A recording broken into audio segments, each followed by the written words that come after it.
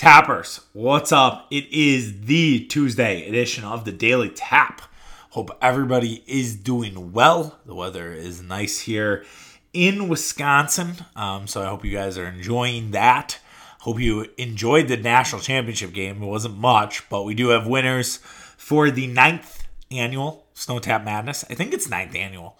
But anyways, we have another winner. I want to congrats Alex, Mike, and Dean on their winnings. Congrats, guys. Once again, my fiance finished outside the top 3. This is now this is her 5th outside the money win, but being in like the top 10. Again, she is the Buffalo Bills of March Madness. It is incredible. I don't know how it keeps happening, but it's just something to admire as she continues on. But I appreciate everybody participating. Thank you for the love, and look forward to doing it next year. Maybe we'll blow it out even more. I say that every year, but I always feel good like, hey, maybe there's an opportunity to blow it out even further. We got a good show today. We're going to talk about Aaron Rodgers, and the haters are back at it again. And Aaron Rodgers is yet again quieting the haters. We'll talk about that. We will also talk about the Brewers offense and what's wrong with Keston Hiura, specifically why we're looking like 2020, as I thought we were kind of over this. Appears that we are not. Also, we're going to talk about, is going undefeated the hardest thing? Is it the harder than ever? As Gonzaga could not finish the deal, obviously putting college football aside, it's easy to go undefeated in college football. But we'll talk about other sports where it is really hard to go undefeated. And it seems like almost this impossible task. So we'll talk about that. And then we'll do Chuck's Corner. Why 32 is the year you get judged for partying. So we got a fun show. I'm excited for it. I am happy about this one and looking forward to it. Tomorrow we have Building Murph's draft manifesto. We'll also do some master stuff, and we'll probably talk about the Brewers and Bucks. It'll come in the morning, by the way, if you're an early listener, just because Bucks play at 9 o'clock. So there's no way I'm going to be doing a podcast at 11:30 unless I'm fired up to do it. And then we will have Tapping the Keg the next day, Mitch and I, and then another edition of the Draft Manifesto. So we'll have 2 draft manifestos, as well as, we might have an interview with Shaken. I don't know if we'll do it, but if we do, we'll also have the manifesto in there. So we'll do a twofer on Saturday or Friday, which will be a first for me. I don't think I've ever done 2 interviews in one podcast, so I feel like I'm an actual real life podcaster. It's incredible. All right, I've wasted enough of your time. Let's talk about Aaron Rodgers. Aaron Rodgers and the haters are back at it again, and Aaron Rodgers has silenced the haters before. Aaron Rodgers has kept the haters quiet. Aaron Rodgers has sort of basically calmed everything down. And I don't think I said it on the podcast. I don't think we talked about it, but I definitely wrote that if we hadn't heard from Aaron Rodgers, and Aaron Rodgers really hadn't talked all offseason, and this whole contract thing, and if we were going to hear from Aaron Rodgers, he'd go talk to Pat McAfee. So he was on Pat McAfee's show yesterday, and I was like, all right, we're going to kind of get some information on kind of what Aaron Rodgers is, who Aaron Rodgers is sort of talking to. Is there anything going on here? Can we read through the tea leaves? Can Mike Florio make a story out of this? And really he can't. Because it seems like Aaron Rodgers has sort of found internal peace. Like he seems like he met the Dalai Lama and it's like all come together. Now he did meet the Dalai Lama once, but I'm thinking of like the scene from Caddyshack where Carl Spackler is like, and you will have internal peace and gratitude. It feels like Aaron Rodgers is like, look, man, I don't give a fuck about what happens. I'm going to play my ass off. I'm going to do everything I can to show Green Bay that I can be here for multiple years. And if they still want to trade me after I've been an MVP 1 year and who knows, maybe a runner-up, or we contend and we go to a championship or we go to a Super Bowl for the 3rd straight year, I'm going to at least throw a wrench in the plans. I think there was nothing wrong with the wrench comment. I know some may take that out of proportion because, as we talked about last week, the Packer media mafia wants the drama. They want this news story because it keeps them employed. It lines their pockets. They have nothing else to talk about. Aaron Rodgers said that as much, and I loved him for it because it's very true. And all of these guys that were taking a victory lap on Saturday, because I saw all of them saying like, oh, I guess we're not idiots. I guess, we're not writing for the Onion. It's like, yeah, you fuckers. Aaron Rodgers basically said that. Like, he didn't say it was fake news, right? But he was like, look, you need stories. You need content. And what better content than, oh, this contract thing is driving a wedge between the Packers and Aaron Rodgers. They didn't say that. But they basically said that this could get ugly.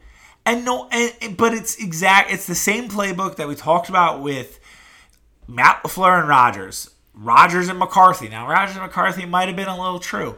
Rodgers and Jordan Love. So, like, this has been the sort of playbook of, like, all right, let's run the Aaron Rodgers disgruntled story because that will give us, 3 or 4 weeks of content. And it's just not true. And I say this again, and I know I've harped on this, and I know you're probably like, Charlie, I'm sick of this. But, like, look, Brian Gutekunst is going to all these pro days right now. All Brian Gutekunst cares about is the draft. I'm sorry, I don't mean to be disrespectful to Aaron Rodgers. You guys know I love Aaron Rodgers. I'm one of my favorite athletes of all time. He doesn't give a fuck about Aaron Rodgers right now. Right now. Now, after the draft is settled, after there's sort of that in-between between the draft and OTAs and all that, I'm sure there's going to start being some conversations. And I'm sure there's going to be some conversations with Aaron about, all right, like, let's try to restructure this. Let's try to get a deal done.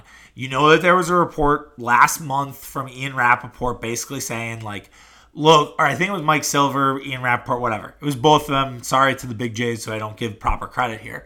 But they said, look, the Packers could have easily converted Aaron Rodgers' contract into bonus and without talking to him. They could have just done it without his permission. They didn't do that. They want to have a conversation with Aaron Rodgers about a restructure.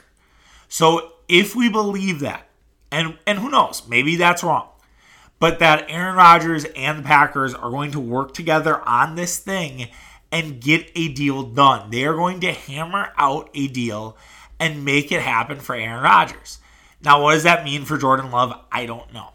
I can't answer that at this point because I don't know the contract. And at this point, at today, if you were to ask me on April 6th, 2021, if Aaron Rodgers, 2001, it's like, what is a podcast? That's like, is podcast? What is this? What do you talk into a computer? What? Anyways, sorry. That was just a funny misspeak. Aaron Rodgers, I don't think is the quarterback next year. I don't. I think it's Jordan Love. Because you have the option, you can trade him, you can make it happen. I think Jordan Love's the quarterback next year. I would say that today. Now, does that mean a month from now or 2 months from now that I feel the same way? No. Jordan Love could get traded at the draft. You just saw what Sam Darnold got, right? Sam Darnold got 3 draft picks. And now, Sam Darnold obviously has some tape on him. Jordan Love does not. But you're telling me Jordan Love couldn't get a 3rd and 5th round for next year? And maybe like a 5th or 6th thrown in this year? You're telling me that couldn't happen? That the Packers are going to build their draft capital and trade Jordan Love? And for those wanting to say, and are still harping on, can't believe they didn't take a receiver, I just want to remind you real quick, the guys picked after Jordan Love, Isaiah Wilson, he's probably out of the league. He got caught in a high-speed chase in Miami. He got traded there from the Titans after one awful year. And it seems like Isaiah Wilson is as lost as any athlete I've seen in a long time. Jeff Gladney, the other guy who got picked after Jordan Love, just got a brutal felony assault charge to him with a woman. It is graphic. It is grisly. It does not sound like Gladney's going to play in the league either. So for those who are like, oh my God, they should have drafted somebody else, look at what was available at the end of the first round. And again, not to bring back what I've said from day one, from Jump Street, Jordan Love was their last guy that was #1, that was in their first round draft board. They have first round draft boards, they have second round draft boards. Jordan Love was the last remaining guy, and that's why they traded up for him, because they did not want their first-round pick to be a bust.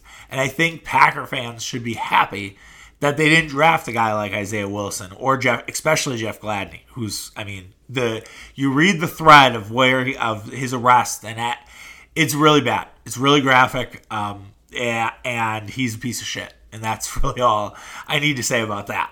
I know that this latest edition of Aaron Rodgers talking with the media and the field goal thing on Jeopardy, it will not keep the haters quiet. Aaron Rodgers is good for business, right? Aaron Rodgers will always sort of elicit reactions. No matter what he does, he is a content machine. I almost expect that every day I will be blogging some viral moment from Aaron Rodgers Jeopardy. I think that's part of our kind of cadence at this point, right? I just expect it. That said, I think we do need to kind of rest our guns here and say, all right, we don't know where we're going with this contract thing. We can spin it. We can make shit up. But at this point, nobody knows anything. And until there is at least a little sign of one way or the other, that there's a sign that this is Aaron Rodgers last year, or it's probably his swan song, something kind of similar shit that we would hear with Tom Brady and things like that, we can't really do anything more. And the journalists should respect it and say, all right, we are done talking about this for a little while. We're on to the draft. Find some good draft stories. Run your Quinn Merritt story from Whitewater and how cool it would be if the Packers drafted him in the second or third round. Work on something else. Work on Badger lineman history. I don't know, right? Like, just do something that is not Aaron Rodgers, because I don't think it's a thing.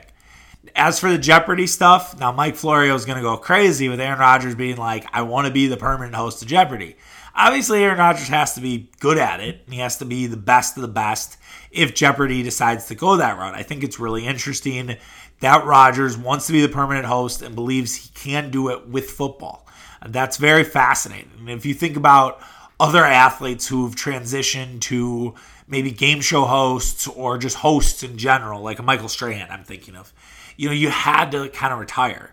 And even though Rodgers is like, I can fit it in and do that, I think there would be a lot of people, as weird as it sounds, who would worry that he'd be a little distracted and he wouldn't be all in on the idea of football. And where is his head at? And where is he thinking he's going to go here with the Jeopardy and football? I feel like you're going to have to choose one or the other. I know Rodgers himself feels confident in himself that he can do both, but that's just managing a lot. That's just asking for a lot from the quarterback. And so maybe now in COVID times or whatever, and he's thinking less about football, that he's like, I can do all of this.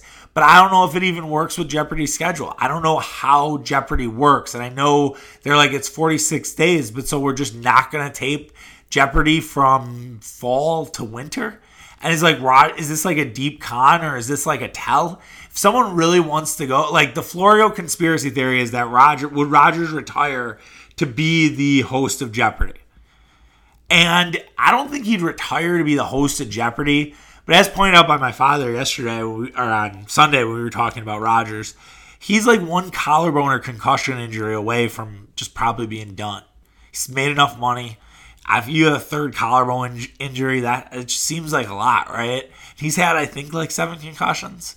So you do wonder if like this is Aaron Rodgers' way out, and Shailene Woodley not being a football fan, is she kind of saying, look, you got to think about your future. I want to have kids. I don't want you to be a vegetable.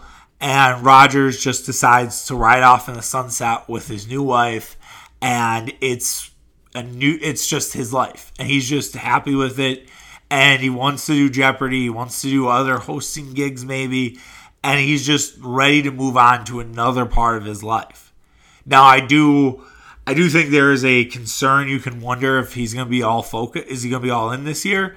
I don't know. We'll see. But if it's his last year, if it's a swan song, he's going to want to get to the Super Bowl. And I don't know if it's going to be his last year, though. And I'm not ready to say that But I was dunking on Florio on Saturday when Florio was like, "Will you retire to be the host of Jeopardy?" And I was like, "God damn it, Florio! Like, just once, can you be normal? Can you just not be a Vikings fan once in your goddamn life?" But I think it's not necessarily I would leave to go be the host of Jeopardy, but more so is Aaron Rodgers transitioning into another stage of his life. And that stage of his life, is football the first thing he's thinking about, or is it kind of secondary or tertiary? I think that's after secondary, if you're counting at home. I'm impressed myself. But has football taken a backseat? Is Aaron Rodgers more concerned about being a husband and then maybe being a father than he actually is being a football player? Which, if he is, like, look, I don't care. Like, good for him, man. That's exciting. That's what we should all want. We all should want to be a husband to our significant other if we have one, or if we hope to have one at some day. And we all should want to be a father if that's the route our family has chosen. So I'm not going to get on Aaron Rodgers' case about it. But yeah, I think that we did get some answers. We also got some questions about Aaron Rodgers and where it kind of goes from here. Moving on to the Milwaukee Brewers. So the Milwaukee Brewers lost again last night. They lose to Chicago Cubs 5-3. It was a weird game, right? Because it was both teams could not get a hit in the first 3.5 innings. They both were no hit through 3 for the first rotation through the order. And then the Cubs broke out on Brett Anderson. And Brett Anderson's sinker stopped stinking, and he gave up 3 home runs in an inning to Wilson Contreras, who had a 2-run dong, Javi Baez, who went yabo, and David Bote, who I think is a Brewer killer. I'll be ready to say David Bote, noted Brewer killer. So the Cubs were up 4-0 before you knew it. Now, Brewers were able to get 3 back with an Omar Narvaez 3-run shot, and it was 4-3, and then Devin Williams really struggled in his first appearance of the year. He was kind of jittery. It seemed like he was almost too rested. You see that sometimes with relievers. I do kind of worry what Hader's going to look like in his... Hader did pitch on opening day, but I think it kind of is a tell to Craig Counsell. You need to be pitching Devin Williams a little bit more, even in non-shutdown situations. Like, Devin Williams just kind of needs to be out there, and he needs the work. Like, I think Devin Williams maybe should have pitched on Sunday or even on Saturday. I thought JP Feyereisen was good, though. I want to note that. I think JP Feyereisen has been one of the bigger bright spots of the bullpen thus far. Now we're 4 games in. It's an early part of this season, and maybe that's where we don't get that nervous about the Brewers offense, but I hate to say it, like, this Brewers offense looks a lot like the 2020 Brewer offense. Now, they brought in Colton Wong. Lorenzo Cain came back. You lost Ryan Braun, yes. Jackie Bradley Jr. also in. This 2021 Brewers looks very similar to what 2020 was like, where the Brewers were overly patient, were getting no hit early on, and we're not jumping on teams, and we're almost waiting and being almost too patient. And I just wonder, the philosophy for Andy Haynes, I kind of thought changed, and I was really critical of Andy Haynes last year, and I thought Andy Haynes' approach to baseball as a hitting coach was the bad one, was a wrong one, and just that the Brewers seemed too patient, and they were like waiting for the perfect pitch, and not necessarily first pitch swinging, but just kind of being aggressive. It never felt like the Brewers batters were aggressive in the box. And spring training and Haynes' comments, this, sort of spring training, I was like, all right, maybe I was a little too hard on Andy. Maybe I rode him just a little too hard, and last year was such a weird year, right? But now we're seeing the same sort of shit. And we didn't really see it in spring training. And so that's the weird thing. Is it just the pitching is better, and that we are not accustomed to this new pitching? Not new pitching, but are we accustomed to big league pitching on a regular basis, and that's what's sort of getting at the Brewers? Or is it that they've sort of reverted back now that the regular season has started, and they're not as free, and they're more uptight, and they just need to loosen it up a little bit and kind of play like they were with spring training? I don't know. But it doesn't really make sense to me that Milwaukee has sort of reverted to their 2020 self offensively. That just should not happen. That just should not be what the Brewers are. And I'm not ready to push the panic button here, but I'll also be a realist and say you got to win today because Kyle Hendricks has owned the Brewers, especially at home. Kyle Hendricks is great. And now I know Pittsburgh beat Kyle Hendricks at home last Thursday afternoon. So maybe the Brewers can also jump on Kyle Hendricks. But they've struggled mightily against Kyle Hendricks. And baseball, I know, is a funny sport, and who knows? Maybe they put a 7 spot on him. So I am not ready to be like, oh yeah, we're going to beat Kyle Hendricks on Wednesday afternoon. You got to win tonight. And maybe show a little punch of that firepower because I do think it strains the pitchers. And Brett Anderson would not blame his offense and say, well, I got no run support, so I'm tight out there. I felt like I had to throw every perfect pitch, and that led to 3 home runs. Brett Anderson's not going to say that. He's kind of a prick, but he's not going to just throw everybody under the bus. I think he's a good teammate. And so, but it does put pressure on these guys. It puts direct pressure on these pitchers, and when you have a young guy like Freddie Peralta is going to need all the support he can get. And so if you can get out early on Albert Alzolay, that would be great. That would be a great development for the Brewers. But it's ugly right now. And I don't know what to really make of this offense at this point. And I know it's 4 games in. But it just looks reminiscent to last year. And if you're going to have an NL Central winning team, you got to have more firepower offensively. And you can't necessarily be this sort of wilted flower and come to life later in the game. And that's literally this was a 2020. This felt like a 2020 game.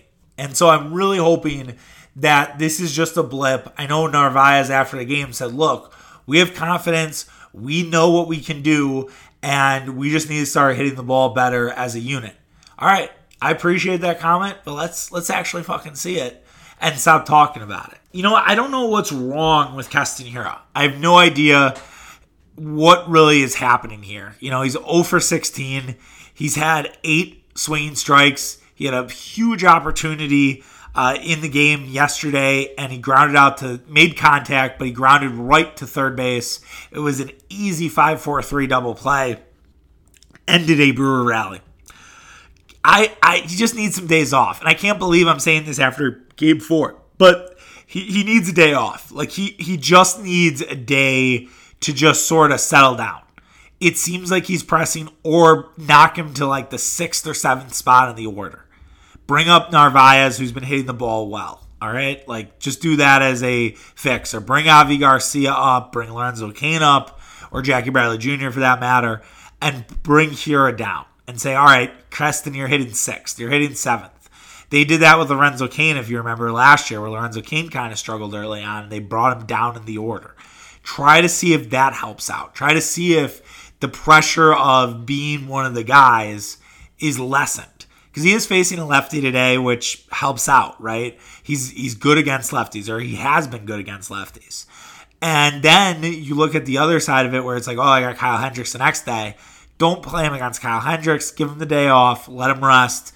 Let him figure it out. Or give him both days off. And let's restart against the St. Louis Cardinals and sort of just fresh sort of start the season over. It's the Cardinals home opener. It's also your opening day. All what happened the week prior is gone. I don't know if Keston Hiura is just in his own head. I don't know if he's just thinking too much and he just needs to play baseball again. And I know we see slumps from young guys, and we kind of saw it last year with Hiura with the sophomore slump. And this year, I don't think it's really a sophomore slump. I just think the guy is just not in the right headspace. And I think he just needs to sort of refocus, recalibrate. And once he does, I think he'll be all right. But I just really hope that this is not the Keston Hiura we see all season. And I know adjusting positions is a lot. And I know that there's a lot going on in the world that maybe is affecting his headspace a little bit. And so maybe that's part of the problem too. And I don't know if anyone wants to broach that subject. I'm certainly not at liberty to talk too much about it. It's me just kind of wondering out loud. And I would want to hear it from Keston first before I'd react. But I can't help but think about that. I've thought about it a lot the last 2 days. So I can't help but wonder, right, if that's affecting him. So we'll see. We'll see what happens with Keston. I have all the faith in the world that he's going to figure it out. He's a really good hitter. He can really hit. There's no reason to think that Keston Hiura can't kind of come up from the dead. Let's move on. Let's talk national championship. I don't really want to talk about the game because, this is a local podcast, but I do kind of want to talk about just kind of a random topic that I thought about. And I was thinking about it, and besides college football, putting college football aside, going undefeated is the hardest thing to do? Like, is it harder than ever to go undefeated? The last undefeated football team was in the 70s. The last undefeated college basketball team was also in the 70s.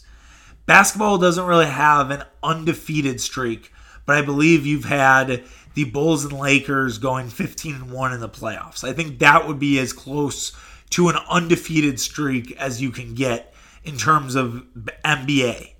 And MLB, I think similar. I think the Yankees had a stretch there where I think they only lost one playoff game. Something like that. Crazy. Those are those examples, right, of undefeated streaks for those, sort of sports where you play, 80 to 162 games. Like, obviously, you're not going to go undefeated if you're playing that many games of your sport. So why is it so hard to go undefeated? Well, I think the media has a lot to do with it. I think these guys, because they're on social media, they are seeing everything. They are just getting their tires pumped all the time.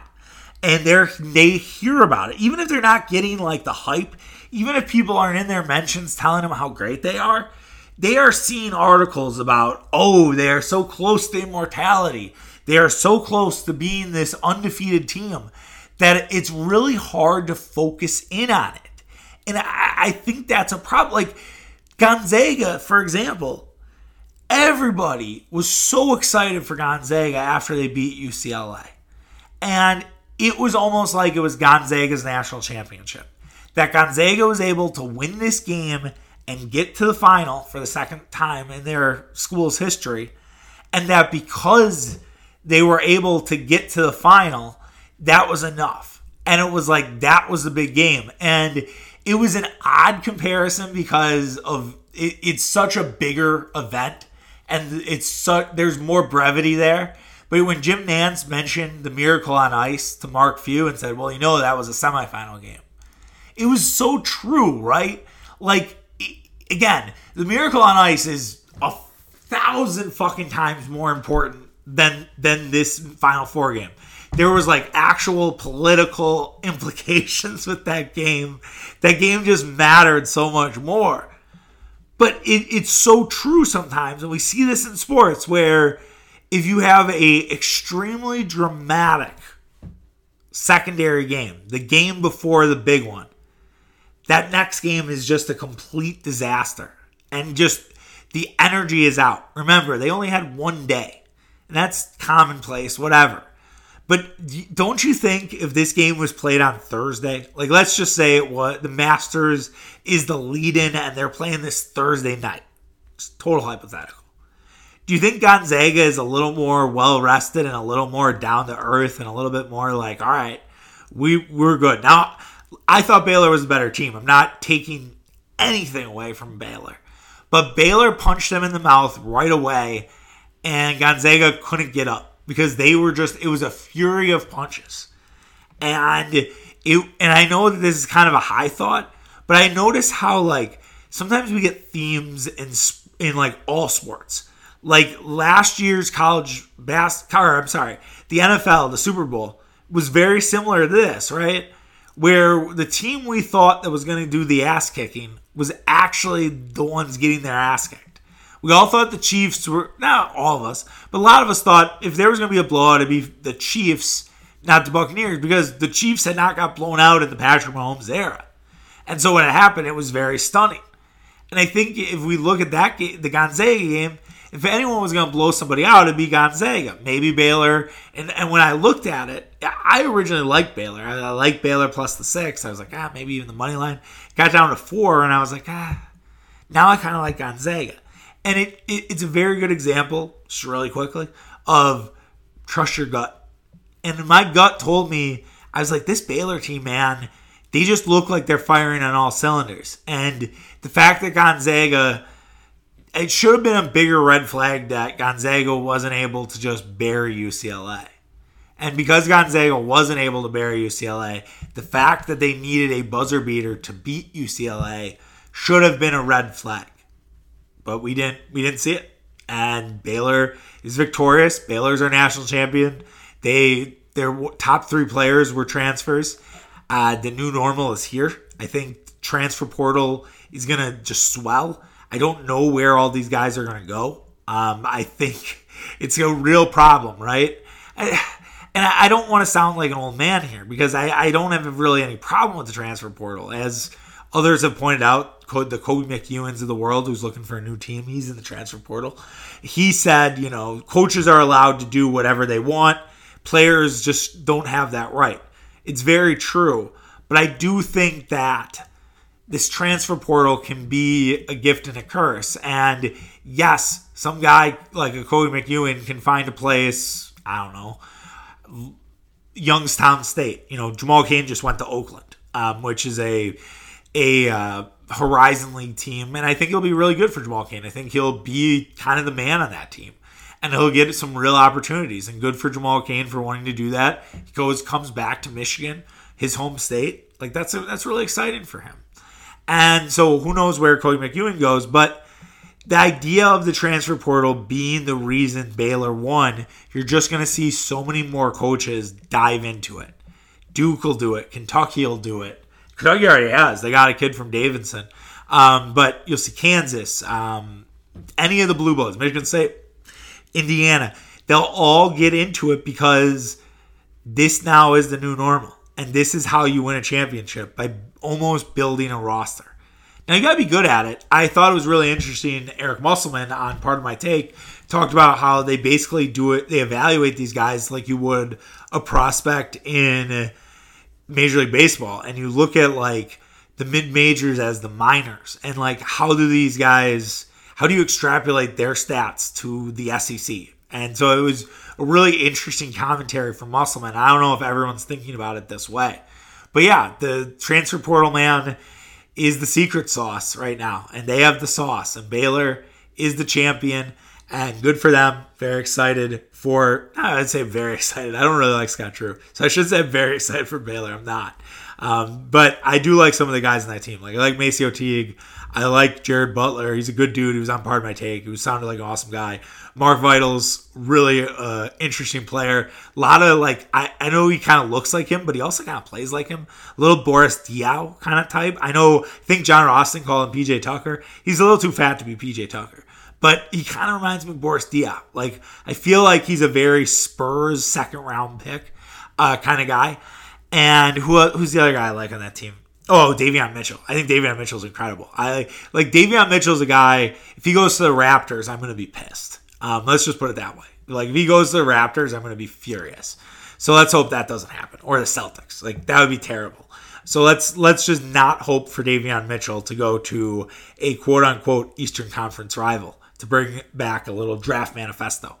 All right, let's do Chuck's Corner quick. Wow, I've done a long podcast. I didn't expect this to be a long one today, guys, but I kind of found it interesting. So I was at Easter dinner on Sunday, as I hope you all were, and I was talking to my parents a little bit about, and I don't really know how it came up, but I mentioned how I think we were kind of talking about like opening up and coronavirus, whatever.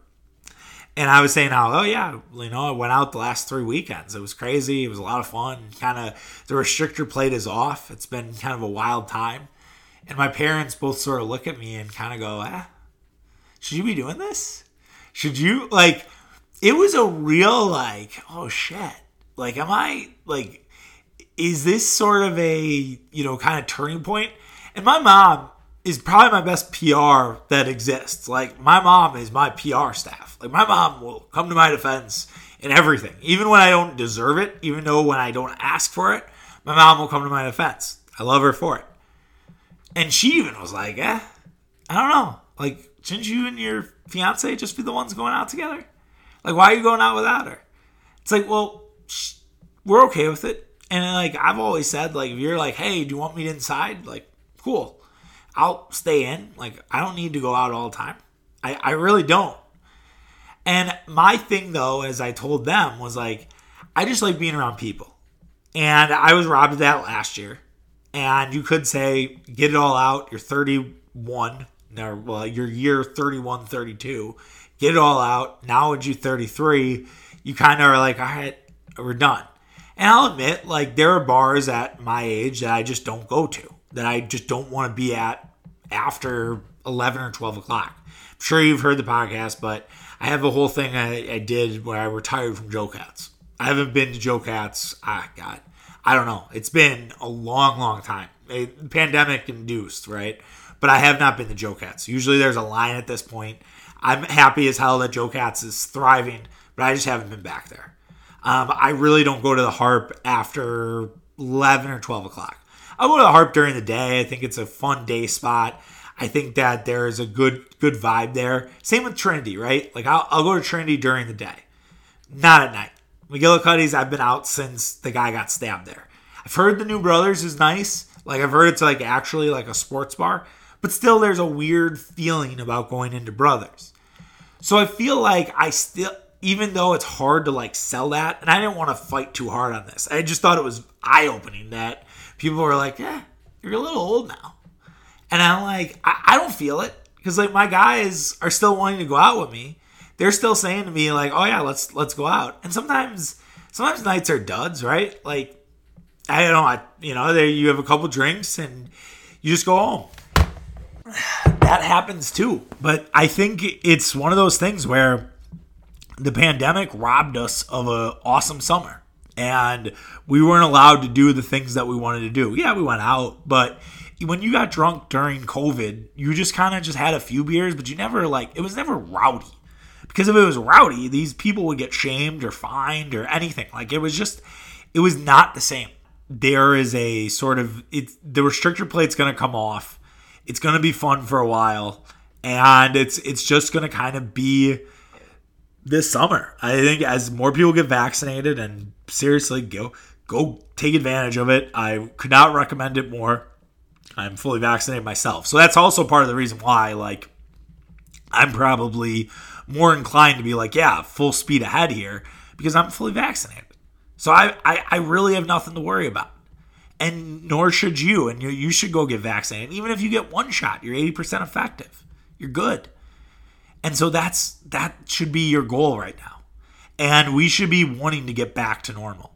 But I wonder if it's not only the age, but if it's the year of, all right, you didn't do this, and we liked you, and I don't know. It's weird. It was just it struck me as weird. And I don't know if other people who are similar in age have had this conversation or experience, but it was just one of those things. This where I think people sometimes like the personal side of the podcaster. So I was like, all right, we'll do a few minutes on this. So I'm done now. We'll be back tomorrow. We have Brewers. We have Bucks Warriors. We have Billy Murph's draft manifesto. We have the Masters. All those things may be talked about. At least you will at least have 3 of those topics be talked about. Maybe one gets left. You never know with baseball. Like, I didn't do a review yesterday because A, the game kind of sucked. B, the national championship was going on. I was like, you know what? Not going to do a review.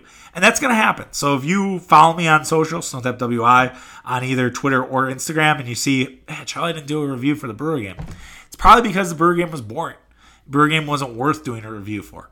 So who knows? And if the Brewers are awesome tonight, or the game is awesome tonight, and it supersedes the Bucks, I'll do the review, and then I won't do the Bucks. That'll just kind of be how it goes. So not that you care that much, but that's kind of what we're doing from a review standpoint moving forward. All right, guys, take care of yourself. Have an awesome day, and we'll be back tomorrow. See you. Bye.